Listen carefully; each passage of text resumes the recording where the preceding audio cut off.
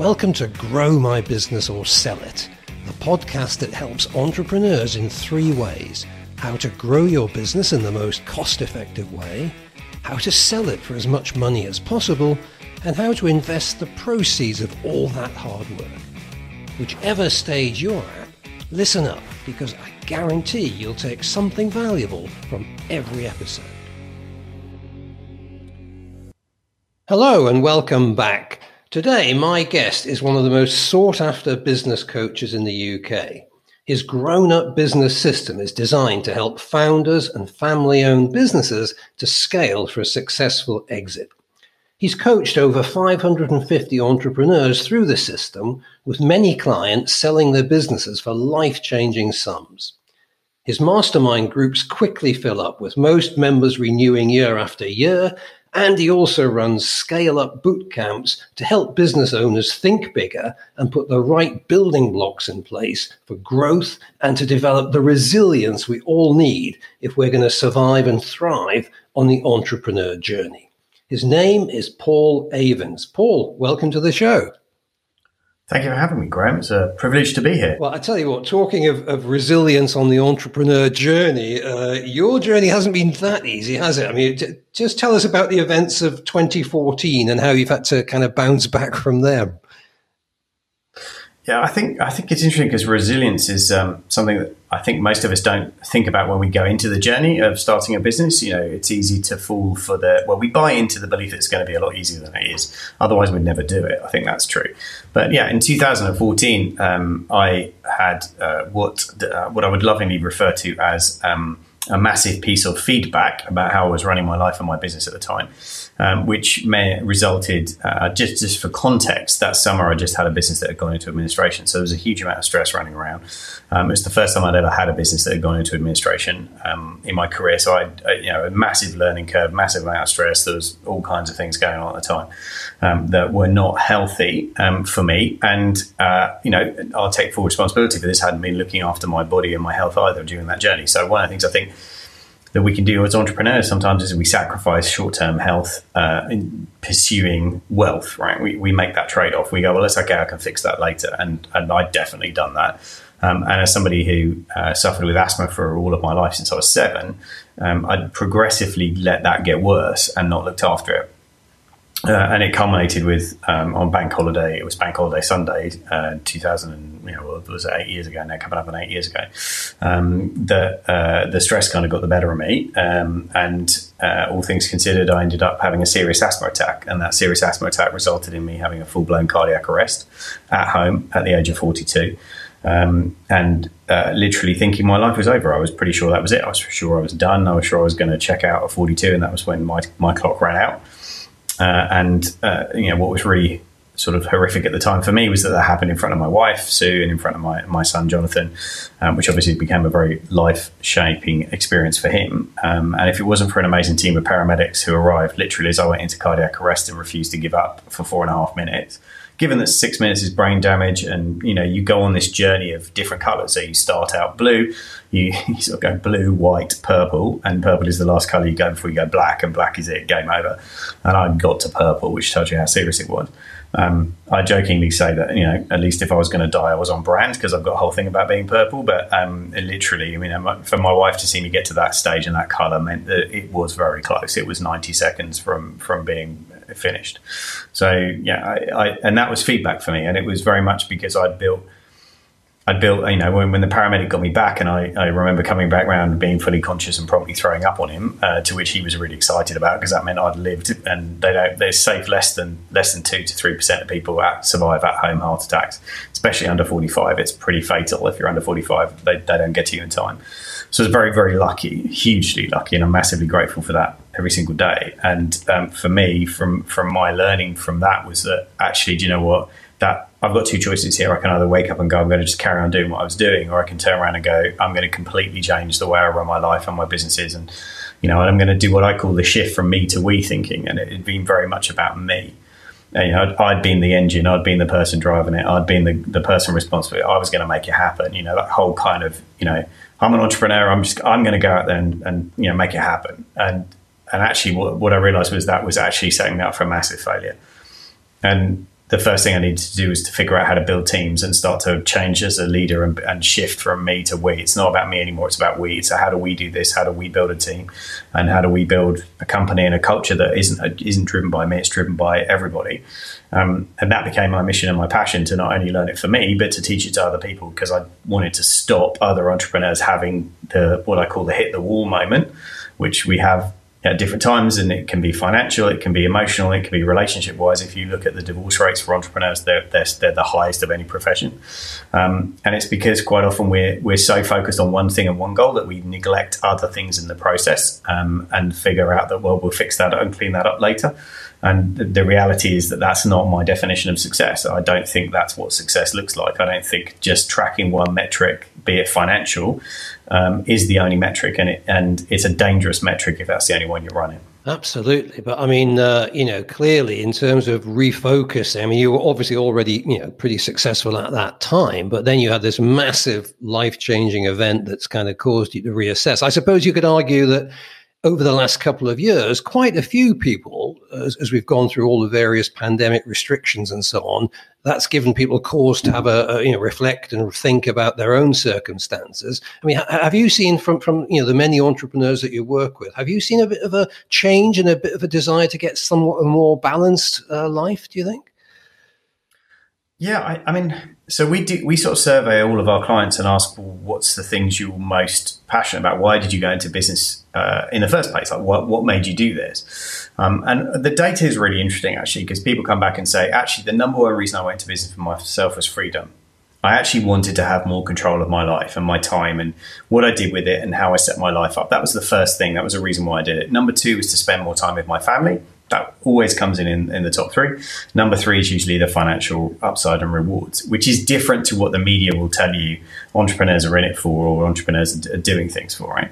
And the one that we're seeing come up the ranks actually year on year and more and more is about, look, I want to leave a legacy. I want to do something that's more about contributing to playing a bigger game than it is just about making money. And I often say, part of my job is to help clients solve the two biggest pressures that stop them playing a bigger game. And that is, the first pressure is the financial one. Like, I've got to make enough money to pay my bills, to support my family, to make sure I'm secure, to take that pressure off. When you remove that sort of monthly pressure point for entrepreneurs, they suddenly go, oh, wait, okay, I can play a much bigger game now because the money one's fixed. And the second one is the time one, is to help them get back time so that they've got the space to play that bigger game, to think, to build relationships, to do things that will create that legacy. But you cannot do that if you're in, that head down, grind it out mentality. That you can't play those kind of games when you're in that survival mode. So, for me, it's always about going, right, over the next 12 to 24 months, we want to get you out of trading time for money. We want to get you building a team. We want to get clarity on the strategy, get you really solid, consistent cash flow, and give you the space and the time to go, right, now what's the bigger game? What am I here to do, really? What's my legacy? What am I trying to do in my life? And that, for me, was a question that came up absolutely once I came back out of the hospital a week later, and it was much more about, look, I get a second chance. Not everybody does. My life has got to mean more than just the amount of money that you make, and it's got to be about contribution. It's got to be about the difference that we can make in this world, right? And the problems we can help solve. Yeah, and I think this is one of the areas where I sometimes get on my high horse that we as a breed are somewhat underappreciated by society. So for example, I live in Portugal, as you know, and last weekend in Lisbon, there were anti-capitalist demonstrations, with people, going on about how these greedy capitalists are destroying the world. Well, the reality is, now more than ever, we need business owners who are going to make these sacrifices and commitments to grow and create wealth, create jobs, pay taxes that support the hospitals, etc. And yet, we don't seem to get a fair rap in society for the contribution we actually make. No, but I mean, I think that's been true throughout the whole of human history, though. That's not just, you can go back centuries, and that's always been the case, right? So there's always a question that people misunderstand what creates wealth, and wealth is adding value and solving a bigger problem, right? So Elon Musk is particularly wealthy. Why? Because he's created brands that have solved enormously big problems, right? And he's added a massive amount of value if you look at SpaceX, he's solved a massive issue with that, taking the cost of space flight and making it reusable, the rockets reusable. That solves a massive issue for who? For the government. So suddenly, he gets the flow of that contribution. He gets the flow. Same with the electric cars, changing the way the world thought about that. And if that it was even possible. So guess what? He ends up creating a company that's worth billions. Well, he created value in the world for an awful lot of people, and that's the way it flows back. The reason why people, I think, get angry about success or people who've achieved it is because you never see the struggle. You don't see the years and years and what I call the blood, sweat, and years that are put into getting people to be success. You don't see, Elon doing 7 days a week, 23 hours a day. You don't see that. You see the end result, and therefore people go, well, that's not fair that he's got that and I've got this. Well, okay, but how much money have you sunk into your education, or how many risks have you taken, or how many hours do you work? Do you sacrifice? Do you pay the price? Are you prepared to do that for 25 years without a guarantee that it will come off right? And therefore, it's that whole paradigm of people would like it to be easy and want to believe that it's easy for people who've got to that point. And for me, I'll tell you a quick story. So I used to run a networking club called the Business Wealth Club, and we had multiple locations around the country. And at one point, I won't say where in the country it was, but we were launching a club, and the mentor that was running that invited the local MP to come and speak to the business owners and network with business owners in his community who were creating jobs and value. And he told the coach, the mentor, that under no circumstances would he attend, and under no circumstances did he support an organisation that was in favour of helping people become wealthy. That was not what the country needed, and it wasn't what. And I was just like, well, that's an interesting perspective. And given that, by the way, this was a Conservative MP, just to be clear, but his whole point of view was like, we shouldn't be talking about wealth. And I'm like, well, wealth isn't just money, right? Wealth is time, wealth is freedom, wealth is choices, wealth is your health. The wealth, if I'm a big fan of Think and Grow Rich, study it, read it on a regular basis. And money is the 10th rich in Think and Grow Rich. Mindset is the first wealth. That's having the right mindset. And so I think too much is distorted by the perception of what the media tells everybody about entrepreneurs' life and how easy it is and how it's great when you've got loads of money. I can point you at people, and I'm sure you can too, who've got loads of money and are still miserable. Mindset is still the choice. The choices that we have is the first and fundamental, most important for me, the wealth. And when you lose your health, and I very much nearly lost my health, and my wife got sick the following year. You realise and you appreciate that actually it's the things that you can't buy that are the most valuable, but you normally don't find that out until you're losing them, or you're at risk at losing them. But I mean, this has been the thing through history, though. Anytime there's a disproportionate, when wealth gets concentrated in too few hands, as tends to happen during times of massive economic change or upheaval or technology change and revolution. This has happened throughout history. And then there's when the ratio gets out of whack, then there is a massive uprising against the masses about this is now not fair because too much is in too few hands. That's gone on.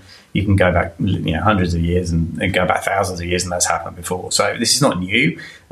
This is people would rather blame somebody else than go, my life isn't the way I want it to be, and what am I going to do about it? They'd rather blame somebody else. Yeah, so you blame. And I think I think part of that is the entrepreneur journey can be a lonely one because people, even in your own friends and family circle, don't understand, and that's why belonging to groups, belonging to masterminds, belonging to larger organizations where you can meet with like-minded entrepreneurs is almost, I think, a vital part of the journey, because you have to you have to realize you're not alone and you're not the only one that's going through this. No, you're spot on, and I think it's lonely, but it's not just that. It's who do you celebrate with? So if you're an entrepreneur, who do you celebrate with? So let's just say you have a fantastic quarter, you make a record amount of money. Not that that's the only measure, but let's just use it as this example. You land a really big couple of contracts and you're super excited, and you're on for a cracking quarter. You're going to make 6 figures a month or whatever. You can't go to your mates who are on jobs at 40, 50, 60,000 a year and go, look, I'm crushing it this quarter. I'm going to make $250,000. It's like, because they're going to look at you like, it just doesn't work, right? They don't understand, and they've not seen you in the months when you were losing money every month and worrying about how you're going to pay the salaries and borrowing money on credit cards at 20% to pay salaries and all of the stuff that we do for the times when it goes great. And it's like, well, you need to be in a room where people go, do you know what you can celebrate in this room? Because we get it. We get the struggle. We get the sacrifice, and we understand it, and we want to celebrate that. And we are a minority. Like it was, we are a minority. Like entrepreneurs building businesses are a minority compared to the vast majority who are employed. And therefore, it's difficult. Who do you talk to? And who do you talk to about if you're worried about stuff? That's the other thing. It's like if you're genuinely worried about how do you pay salary and payroll, you can't tell your team. They don't, because they'd all be like, well, I didn't realize it was like that. I'll leave. So it's like you've got to find a group of people, that paid or otherwise, right, that you can be around and be vulnerable and be honest about and go, look, I'm struggling with this. What do you think? And somebody will go, oh, yeah, I've been there. I've done that. I've been through this. This is how I dealt with it. Or I've got this issue. How do you deal with it with a team? Or I've got a client of mine that's not paying their bills, and is, what do I do with that? It's just, that whole thing of like, you're not going on this journey on your own because there is a path and it is known. And if you've never traveled it before, it feels very confusing and very hard. But if you go, oh, someone else has been on this path before, they're further down the road, they can tell me what the terrain looks like. They can tell me what, don't turn left at that junction, make sure you turn right. If somebody else can guide you on that. And that just takes some of the constant state of fear. I often talk about, I've used this analogy, and I don't know if tell me if it resonates, but I say there's two different sides of things. There's a challenge for most business owners is they're living their business life like the business has got them held hostage. And what I mean by that is that they don't have an exit, what I call a get out date. They don't have a clear get out date. They don't know how they're going to get out. And then one day they wake up and they're just trapped, and the business has held them hostage. And they can't get out of it because they need the cash or they need the money, and they don't know what else to do, and they're trapped. And there's that terrible sinking feeling that I have no idea how to get out of this now. I don't know. I'm trapped. And I say, if you look at the data about people who go to prison and people who go to get taken hostage, even if it's a short period of time that you're taken hostage, it's emotionally exhausting because you constantly live in fear all the time. And I think that's what happens to a lot of business owners is we live in this state of fear of like, I don't know how long it's going to last. I don't know where the next sale's coming from. I don't know if I'm going to be able, and that wears you out and burns you out. It did for me. And when you get to a point of clarity about, right, this is my plan, this is the exit date, this is how I'm going to scale to get to this point, I'm going to scale it to sell it, and that's my journey. And I know if I've got 3 years of hard work and then I'm done, or 4 years of hard work and I'm out, I can tolerate the short-term pain because I understand that this isn't going to last forever. And I think that's the difference. I think if the business has taken you hostage, it's a terrifying and an exhausting place to live. Yeah, and I think exit strategies are a key part of this. But one of the things also, I think people can sometimes get trapped in a business that's just doing okay. They're able to, it's turning over, I don't know, 500, 750. They're taking maybe a 6-figure income from it, and they get sort of into a bit of a rut, a bit of a plateau. When you come across businesses like that, if they've at least got the mindset where they're thinking they want to grow, what are the sort of key areas that you look at in terms of what they've got to change to start getting some growth into that business? Yeah. I mean, I think there's a point just before that, which is firstly, there's nothing wrong with having a business that pays you 6 figures a year and does 500,000 or 700,000. There's absolutely nothing wrong with that. And if that's your vision and what you want to do with your life, good for you. Like, genuinely, congratulations, right? You're making 6 figures. Just have a plan about where you're going to invest it and understand that that's a lifestyle business, but you're going to use it to take the cash and invest it in other things. Nothing wrong with that, right? As a strategy, if that's your plan, great. You've got a plan. That's fantastic. If you really want to scale the business, though, and go on that journey where you're going to take it to 2 to 3 million, you've got to realize that actually it starts with getting a clear strategy, number one. Second is it's about having the right talent and the team around you to take you to get it there with you, because you don't do that on your own. And then third, it's about understanding the cash and the cash you're going to need in the business to make that happen, whether it, and how you're going to raise it, and also how you're going to drive the sales engine, as we talk about it, the business engine, to actually attract more clients at higher margins to generate the profitability that you want to hit that exit number. So, for me, the interesting thing is quite often people come to me and say, I want to scale my business, and I'll sit down and go, why? And they'll go, well, because I think I should. And I'm like, well, that's not going to sustain you as a reason. There's got to be a compelling reason why you want to do it. And is there a market opportunity that can actually support the size you want to grow to? And is there somebody who we can position this to sell to? And the most important thing I say to all the clients is, listen, when you're building it, you have to build it knowing who you're selling it to at the end of it. If that's the goal, some people it's just to have a £3 million business making, 600,000-700,000 a year profit run by a team and having freedom. And they want the freedom and the financial benefits of running that kind of business. Fabulous. Good. Right. For other people, they want to sell that business to their team, and that's their get out strategy.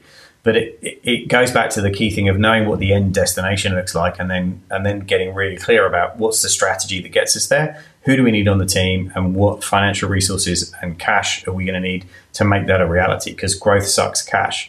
So you're going to need to understand and be clear on how much cash you're going to need to go the distance. Otherwise, you get caught in no man's land where you run out of money halfway through the scale-up journey and it gets ugly in a hurry. Right. So I guess the starting point for that must be to understand whether the fundamental business model is scalable, and then what your approach to that's going to be. Because some businesses can scale just kind of organically by getting more and more customers every week, every month. Others, they try and basically go and acquire a competitor or maybe a complementary business to make the whole greater than the sum of the parts. I mean, what's been your experience of those kind of different approaches to growth? Yeah, so I've got, so to give you some context for this, so I've got two different masterminds that focus on these two areas. So the F12 mastermind that I run is all about organic growth. It's about how do you take a business from 1 to 3 million in 2 years and create a high value, lots of shareholder value. So 7-figure shareholder value and a team that's running the business with, the entrepreneur not needing to be there day to day. That's what that journey looks like. And it's a fairly well-known roadmap now. It's 24 months, depending on where you're coming in at, but typically it's about that kind of journey, 36 at the most. And you're going to get to a point, if you follow that plan of working through that organically. And you're going to get very good at acquiring customers because that's a key part of the strategy, but also maximizing margin and shareholder value on the back end. But there's a point at which, and we call it the scale-up ceiling, or that's the way I refer to it now. You hit a scale-up ceiling where you cannot grow organically fast enough to get through the next gap, which is really around the kind of 5 to 10 million mark. And so for some businesses, it's 3 to 7 million is the stretch. But you reach a point when you realize you just can't fund growth organically quickly enough. So then the logical way to do it is to jump and use an acquisition strategy where instead of buying one customer at a time, you're buying a business with 200, 300, 400, 500 customers at a time. And you're buying team at the same time, and you're buying distribution. So you suddenly go, and I'll give you a great example of a client of mine did for 4 years in F12, went into Inner Circle 2 years ago, and is a £4 million business now. So just had £1 million quarter, and now he's just acquired his first business, but that's another £2.5 million business. So that business is going to go from 4 to 6.5 million in literally 1 month, and what's really interesting is just by doing that gave them a different geographical presence, and they've doubled the amount of bigger inquiries that they're getting. The size of the inquiries is nearly doubled in terms of average order value, but also the kind of customers they're attracting because they're seen as a multi-site operation. And that business, that will be a £7.5 million business this year, and there's another acquisition on the table to take them to 10. So that's a 20-year-old business that took 20 years to get. Coaching from me for 4 years to get it to 4 million. But the reality is it's taken 20 years from startup to that point, and it will literally in the space of 18 months go from 4 million to 10 million. And you look at that from an exit perspective and you go, wow, that's you've just saved years off that journey in terms of trying to do that organically. You couldn't grow that fast organically. You just couldn't do it. So there is that point where you go, look, I've got it to but this is the key thing, I think, Graham, that most people, I'm seeing this a lot in terms of mistakes people are making. They're trying to do acquisitions before they've got their core business really stable and really solid. And they don't have the right team in now, and they're trying to stick an acquisition on top, and then it all comes tumbling down, and they don't understand why. And it's like, well, you didn't have a core business, you didn't have a core team, it wasn't stable, and it wasn't financially robust, so you couldn't step away and do an acquisition. So I've seen that a couple of times when people have come to me and gone, I'm in trouble, I did this acquisition, what do you suggest? And I was like, you did the acquisition too early, you weren't ready for it, you weren't stable enough, you didn't have the foundations built out well enough to do it. So I think that's a key thing. You've got to have that run rate. You've got to have cash in the bank. You've got to be in a place where you've got a really good team. That means you can go and focus on the integration of the acquisition, because it will take there is a distraction price for doing it. And you need to know that somebody's running the core business without you needing to be there. Absolutely. I mean, we see, really among some of the mega mergers that go on, there are all kinds of challenges. You're clashing two different cultures together. You've got two management teams. And you've also got, I guess, if you're the one trying to acquire the other business, they may have spent 20 years building that. So it's their baby. And now you're kind of trying to fold that into your business. So there's all kinds of issues that come up there. There's psychological ones, financial ones. Do these guys still have a job? Do you get rid of the old owners when you take them on? I mean, I guess you must come across a lot of those issues as you help people through this acquisition journey. Yeah, I mean, I think the challenge for most business owners when they sell a business is it's usually their baby and they've had it for 20, 25 years, right? So they were massively emotionally invested in it, and it's actually become a large part of their identity. So now you're trying to separate buying the business and the owner suddenly realizing they don't have an identity or they don't have a clear vision of what they're going to do next. That's the most important thing. If you're trying to buy a business of somebody who hasn't got a clear vision of what their life's going to be like afterwards, they're always going to default back to, I don't want to lose this business because it's who I am at some point. So, the deal that a client of mine's just done, it took 9 months of back and forth and negotiation and emotional roller coaster riding with the owner before we got it over the line. It was a 9-month journey. Because most people only sell their business once, this is their one, in their head, this is the mindset I've come across, this is my one shot. This is it. This is my one shot to cash out and make the money I need to retire, and this is my one shot. And therefore, people get very nervous about it. They get very protective, rightly so, of the asset they built, but they get because it's the only time they've done it, they don't know what they don't know. They aren't aware of the process. There's a massive educational learning curve you've got to take people on to do that. Whereas if there's someone who's sold 2 or 3 businesses, it's actually an easy, because it's the next transaction for them in the journey. But if it's their lifelong work, then they're going to care a lot, and rightly so, about the team that gets left, what happens to them, about the brand that they built, all of those kind of things. They're going to care about all of those. And what does that mean from a financial point of view? If you're the one that's trying to acquire them, getting from that mindset to a fair valuation and to how much upfront versus deferred consideration and so on, what sort of challenges do you see there in terms of actually finding a workable deal for both parties? I think, from my perspective, everybody who's selling their business would love to come away from the first negotiation going, yes, I'm going to get all the cash up front on day one. That'll be amazing. The reality is that very few deals get done like that. So you have to kind of work with that level of, okay, here's what your dream outcome is. Here's what's the expectation. Here's the reality of what's possible. And for most people, every deal I've seen go over the line in the last 2 years, everybody has been paid money on completion day, because I think if you don't get money on completion day, then nobody's going to sell nowadays. It's like, look, I need to walk away with some cash on day one so that I feel like I got cash, and then there's a percentage, whether that's 50% or 60%, that's a deferred consideration over a period of time. But yeah, so for me, it's always that's a tricky negotiation, because there's on the one side, you've got the person selling the business who would like to get as much money as possible on day one. And on the other side, you've usually got the person buying the business who would rather put more onto the deferred consideration so that the business can grow and fund the acquisition itself as a strategy. And somewhere in the middle, those two need to meet in a way that everybody can feel like, yeah, we can work with that number.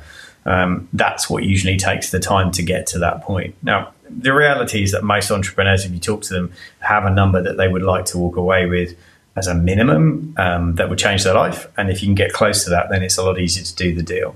I'm not a fan of no money down deals and stuff like that, because I just think it genuinely doesn't end up working long term, in my experience anyway, unless the business is in a really bad situation. Somebody just wants to get out and sell it for £1. But yeah, I'm not looking to buy businesses like that. I'm not looking to have clients buy businesses like that. I always think it's a lot easier to buy something that's successful, profitable, and then you're going to go in and keep it and grow it, and the legacy of that entrepreneur is going to outlast them.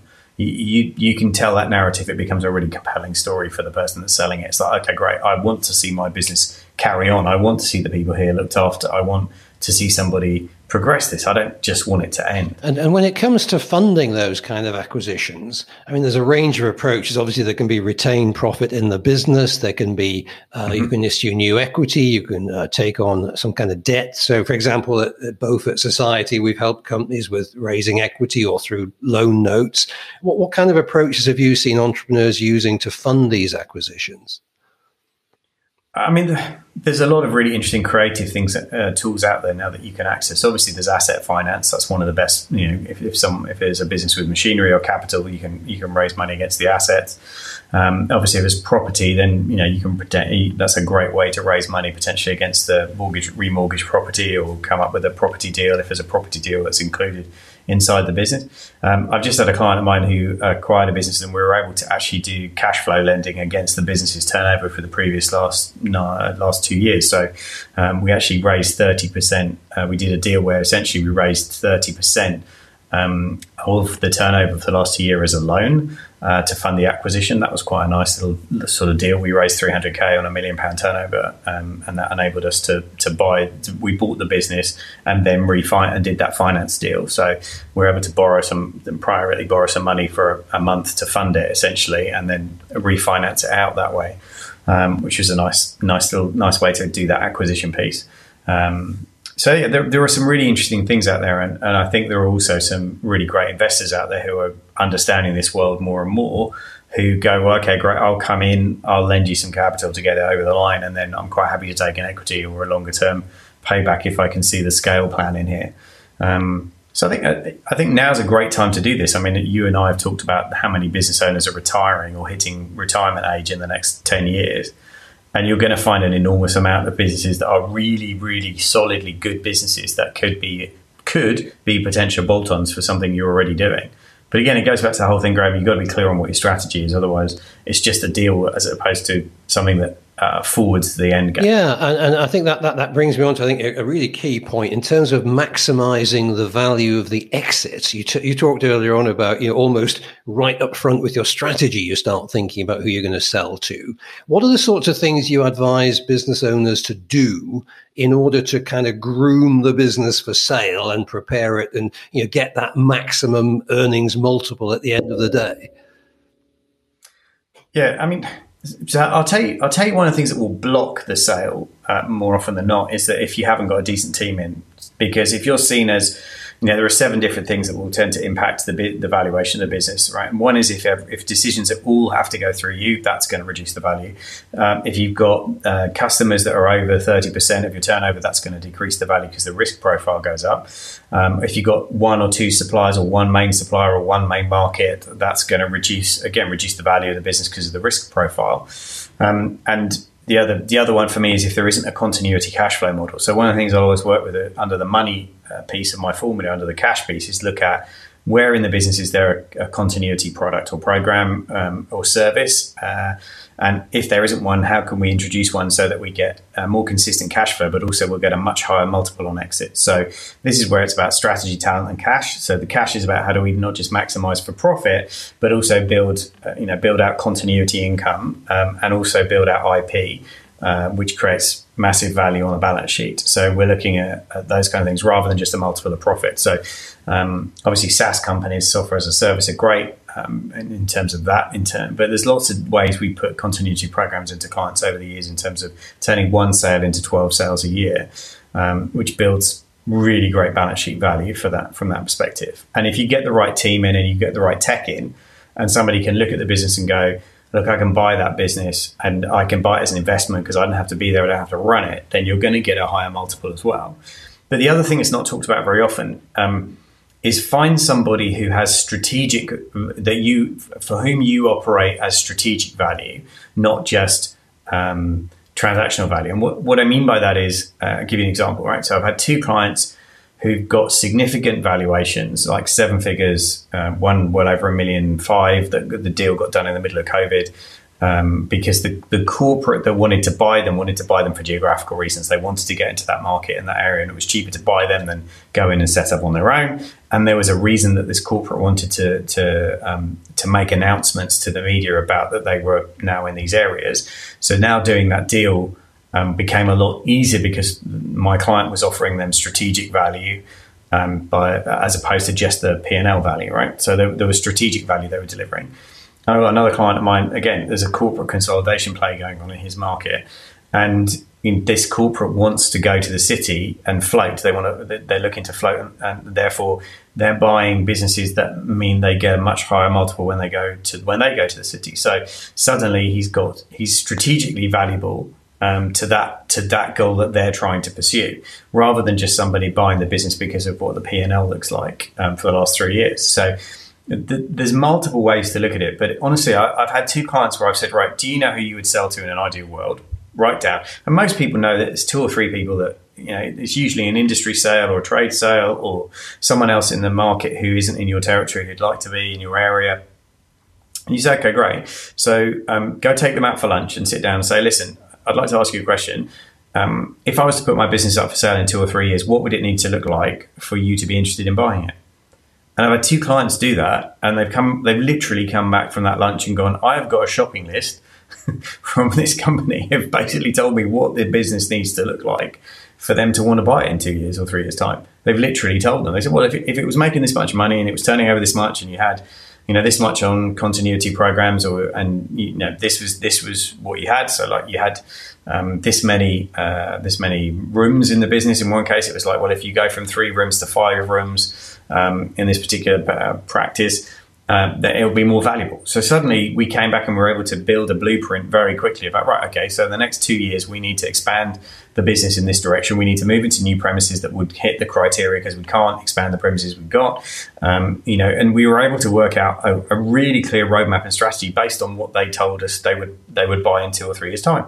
Now, whether we sell to them exactly or whether we end up going back to them and to others in the market, we know that's what the market's going to want to buy in 2 or 3 years' time. We know what it looks like. That is so now it's like so powerful. And yet I wonder how few business owners would even think of that, going to what you could maybe argue is deemed a competitor and saying, what would I need to do to my business to make it into something you would pay me a lot of money for? I mean, it's simple but powerful. I know, but people get hung up when they go, I can't possibly go and ask them that question. They're a competitor of mine. What if they're going to think I'm up for sale? I said, well, everyone's up for sale, right? It just depends when and the number. I said, but if you went and said to them, listen, I think my business could be strategically valuable for you. You're not in this area. You don't, you'd like to move into a national play, or you'd like to move into the southeast or the southwest or the northeast, whatever it is. And you said, well, I would be a really good strategic acquisition for you in 2 or 3 years' time, but I appreciate I'm not there yet. So what does it need to look like for you to consider it in 2 or 3 years' time? And because it's a future-based question, because it's not a do you want to buy me now question, people are much more open to talking about it. And so, well, look, 2 or 3 years' time, if you look like this, we'd probably be interested. And you'll come away with a list that will give you clarity. And then every decision that you make goes through that lens. So I had a really amazing speaker who spoke to my retreat in Spain. We take everybody to Spain for a 4-day retreat once a year. And I had a speaker come in, Terry, amazing guy, came in and spoke about a business he built and sold to Thomas Cook and how he built it. And once he knew who he was going to sell it to, every single decision about all the products that he put through his travel agents on the high street was completely changed once he knew who was going to buy the business at the end. Because he would they're only going to buy it if the products look like this, if we're doing this kind of holidays, if we have this kind of conversion rate. He knew everything they would want. And then he spent 2 years, 3 years building that out and taking it from 9 stores to, I think it was, nearly 100 or something. I forget the maths exactly, but something like that. And then turning around and literally going to the board and saying, right, look, we're going to go up for sale. We're a perfect fit for you. Do you want to put a bid in? And them looking at it going, yeah, you're right. You are a perfect fit for us. It's exactly what we would want to acquire. But that's, for most people, that's not their mindset. Their mindset is, if I could just make enough money to survive, I'll be all right. And I'm like, well, it's not a lot of extra work to actually build something that's got shareholder value in that somebody else might want to acquire. Perfect. Okay. Well, let's talk about the other side of that kind of dream transaction. There's a new kind of therapist now around that help people deal with what's called sudden wealth syndrome, which is kind of like lottery winners or people who sold their business like that. So, when people have sold a business, they've got the big, checks gone into the bank. Generally, what have you seen them do next, and what do you advise them to do next? I advise them not to do anything for about 6 months. In terms of like the worst thing you can do is suddenly go and spend, and that's from personal experience. I've made that mistake. I think you have to go, okay, great. You've just finished a major chapter in your life. You're not actually in the best space mentally to know what you really want at this point. You have to allow that to kind of cathartically work through. You got to work through that period, right?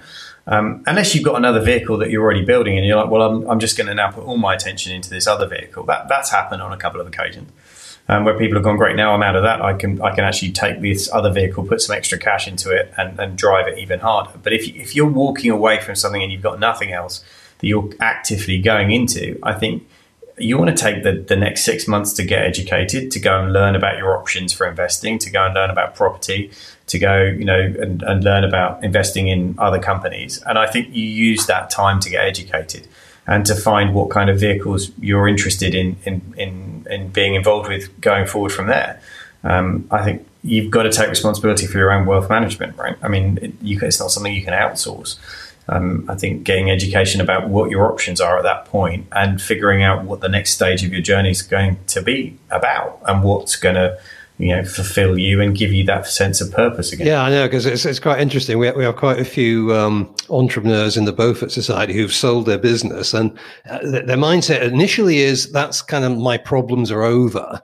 And one of the things they eventually come around to is actually, well, you've just got a new set of problems now. You've got to work out what you're going to do with this, how you're going to make it last, how you're going to pass it on to the children, etc. So it's a fascinating, a nice problem to have, but still something that needs to be addressed. But I think that's an illusion, though, don't you? I think there's an illusion we like to tell ourselves that if I hit a certain, I had Nick speaker come talk to us and he said, what's your life-changing number? And everyone in the room wrote down a number and he said, well, okay, great, if you had that number, how would your life change? And I think, yes, your life would change. There's a number for all of us that if we had that happen in our business or we came into that amount of money, our lives would change. Actually, our lives would just be different. We would have different puzzles. I talk about puzzles, not problems, because problems are negative and tend to overwhelm people, where puzzles have a solution and your brain goes to work to find the pieces you need to solve the puzzle.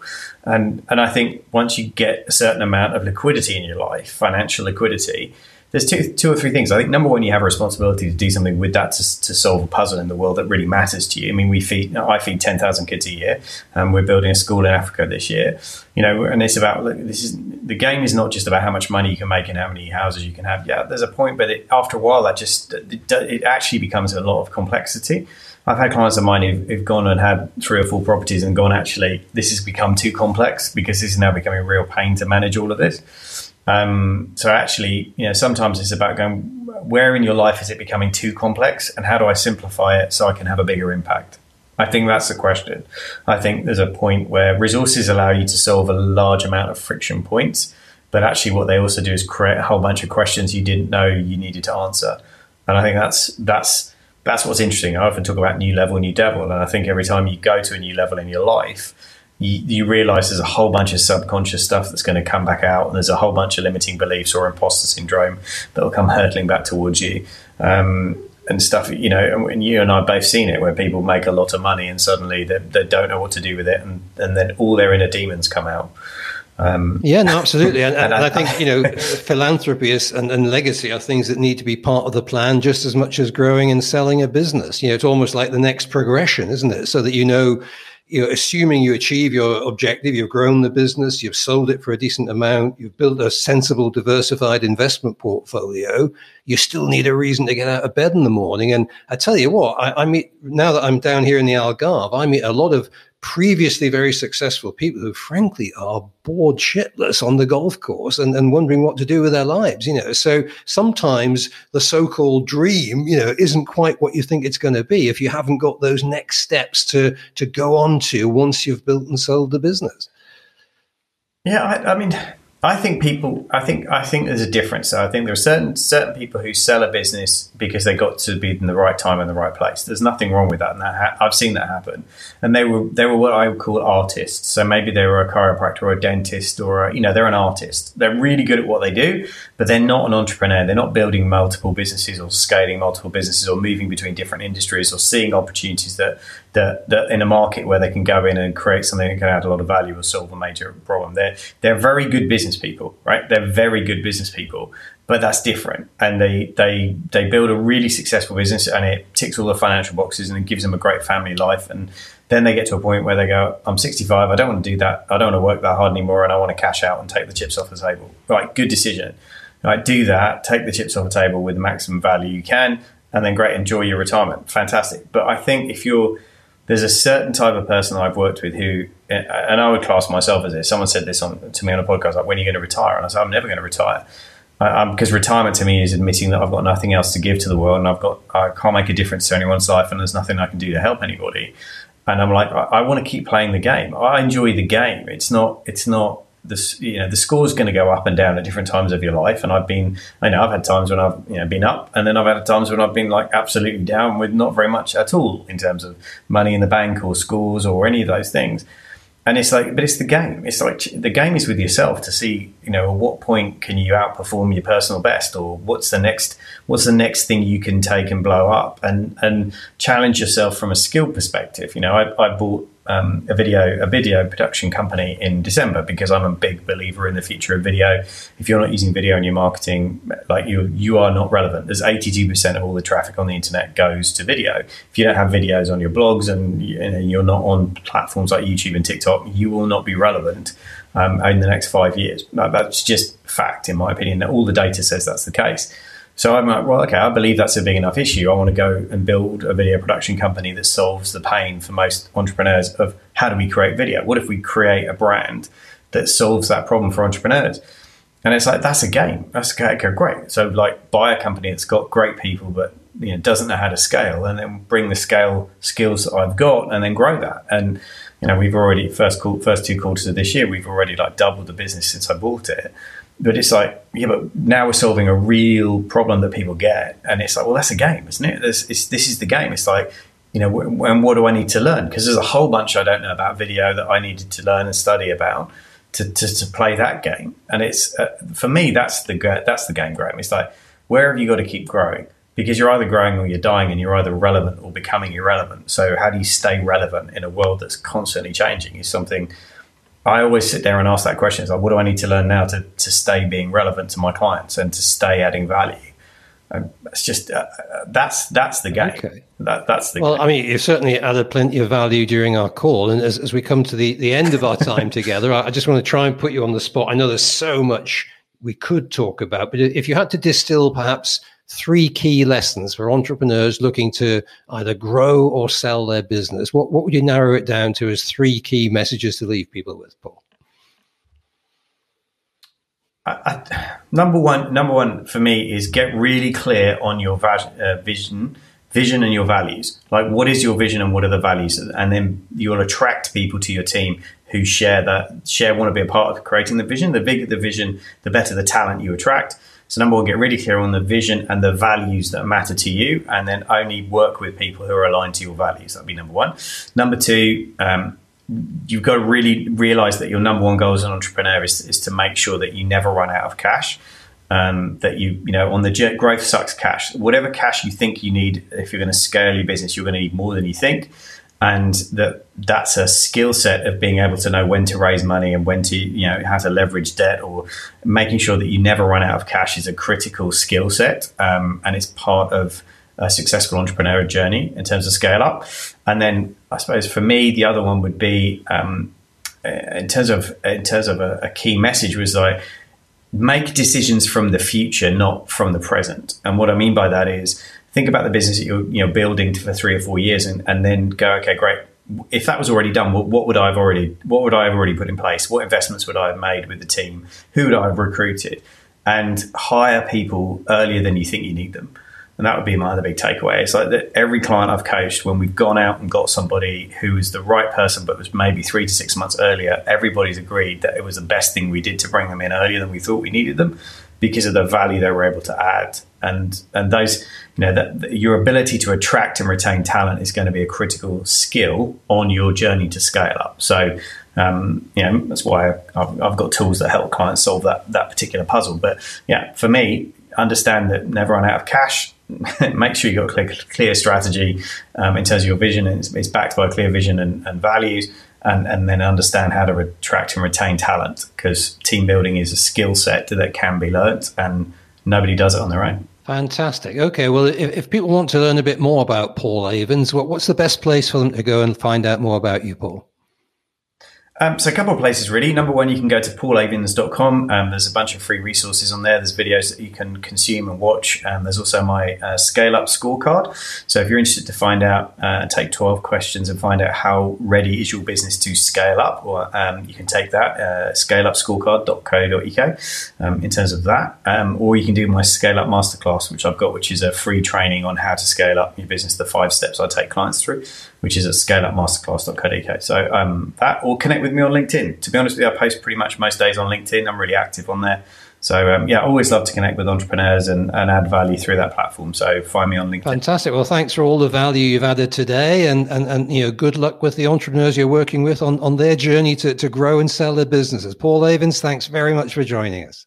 Thanks, Graham. I appreciate it. If you'd like to suggest topics for future episodes, appear as a guest on the show, or invite me onto your podcast, you can get me on graham@grahamrowan.com.